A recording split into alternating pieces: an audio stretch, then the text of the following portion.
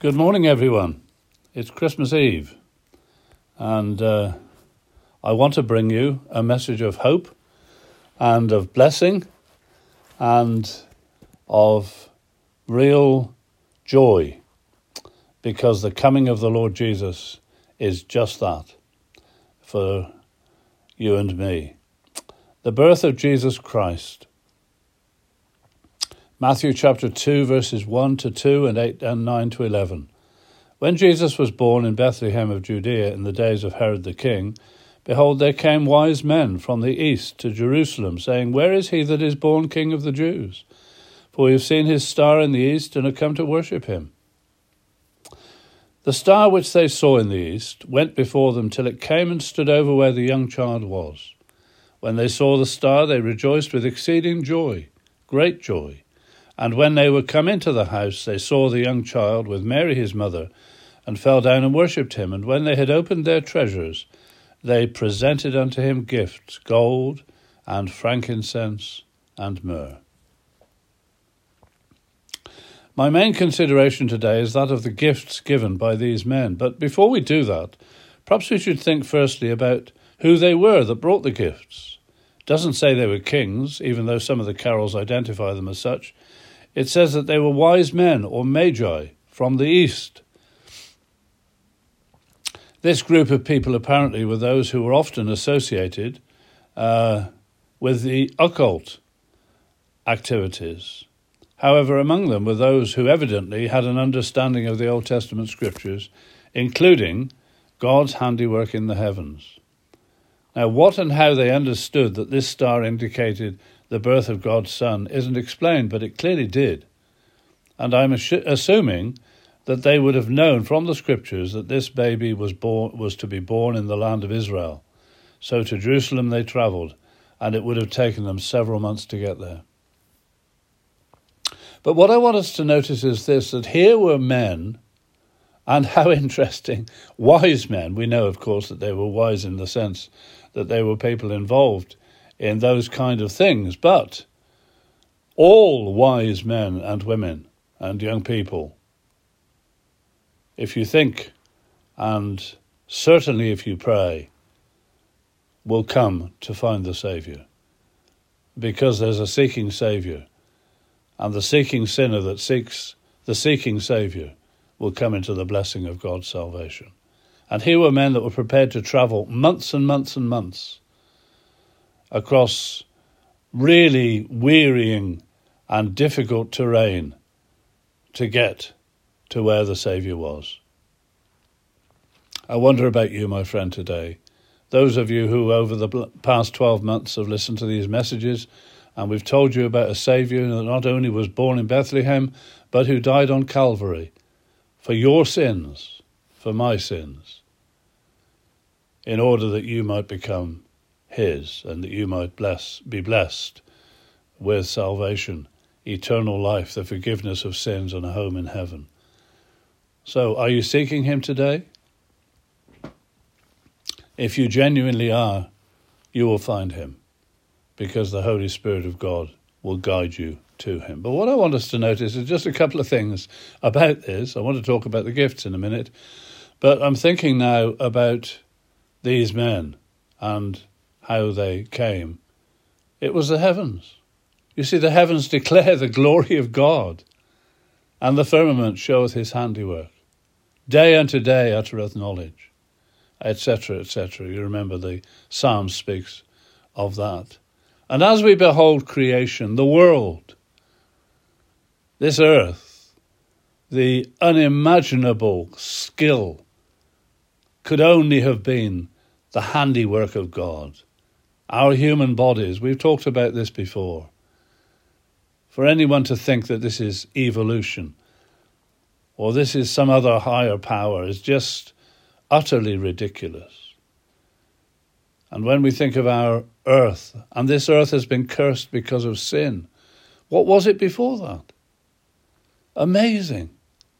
Absolutely amazing. And when we look at the heavens, we discover God's immense power, infinite wisdom, his omnipotence, his omniscience, his omnipresence, his Godhead, And we should bow humbly at his feet and recognize that the wonder of it all is that God, the God of creation, sent his only begotten Son into the world, not to judge it, but as that lovely scripture tells us, God so loved the world that he gave his only begotten Son, that whosoever believeth in him should not perish, but have everlasting life. Have you got that, my friend, this morning? Have you come into the good of that? Well, these wise men travelled a long way to see the Saviour of the world. You just need to open your Bible. You just need to look into the internet and read it there if you haven't got a Bible. And you just need to listen to some of the messages, not because of me, but in spite of me, perhaps. You've at least heard God's word from time to time, and you've heard the way of salvation. Have you come? Have you bowed at his feet? Have you acknowledged you're a sinner? Have you received him as your very own and personal Saviour? That's the only way to heaven. I am the way, the truth and the life. No one comes to the Father but through me, said the Lord Jesus. So here these wise men, they come. We think, don't we, often at this time of the year about Bethlehem and that there was no room for him in the inn, and there's still no room for him in this world, and our country has turned away from him, having had the gospel of God's grace presented over centuries. And there is an even more determined and wicked departure from our precious Bibles and from the truths in them and from the person the Bible speaks about, God's lovely Son, the Lord Jesus. And we often think of Luke's gospel and how that there was no room for him in the inn, but there was something even worse in Matthew's gospel. Because as soon as Herod the king had heard about this king born, this born king, God's Son, what did he do? He sent out his army to kill all the children in the area around Bethlehem, 2 years and under, because he would not have that king to reign. I wonder about you. Are you opposed to the truths that we've sought to teach and present over the last 12 months or so? What a terrible thing that was. But then I want you to come with me now as the star leads those men from Jerusalem to where the Saviour was. Now, I'm not going to go into the fact that it was wherever it was. Some people say it was Nazareth. Some people say it was Bethlehem. Well, I think it was Bethlehem, because these two would have come back year by year to Bethlehem, because in Jerusalem was the feast of Passover, and they would have come back year by year, and they would probably have come to Bethlehem and stayed in Bethlehem, and then they would have gone to, at least Joseph would have gone to Jerusalem to keep the Passover. But I don't know, that doesn't really matter. The important thing was that this star led them. And if you're willing and ready, there will be, and I trust that I have been a little tiny part of that, just leading you to where the Saviour is. And when they came in, they saw the baby and Mary. Not Mary and the baby. The Lord Jesus is the preeminent one. And they didn't worship Mary, and neither did they worship Joseph, like some parts of the so-called Christian religion do. No, they worshipped the baby. They worshipped God manifest in flesh. We must only worship divine persons, not human beings, like Mary and Joseph were simple human beings. Well, the Lord Jesus took on human form and became a man, became a baby there in Bethlehem, God with us, God was manifest in the flesh. And they worshipped him, and they opened their treasures, everything that they had, their treasures, and they presented to him. What did they present to him? Gold. Gold because of his deity. Gold because they understood who he was. Gold because that was fit for a king. They opened their treasures and they gave him that appreciation, that understanding, that little grasp that they had, small as it was perhaps. But they appreciated who it was that was there in their midst. Do you understand that the Saviour of the world, the one who can deal with your sins and take you to heaven, is none other than God? But he became flesh in order that he might be a mediator between God and men, himself man, Christ Jesus, who gave himself a ransom for all. But they also presented to him frankincense. Frankincense was a white powder that was used in sacrifice. And it was that which spoke of the perfect life of this one who had not long been born. And that was his life, wasn't it? Everything about him was absolutely pure, absolutely holy, absolutely sinless, because it was only a sinless Saviour that could deal with my sins and yours. He took my judgment because he was utterly and absolutely perfect. The lamb of sacrifice in the Passover had to be without blemish and without spot. It had to be pure. Well, of course, they could only discern how pure it was externally when they made that offering of the lamb.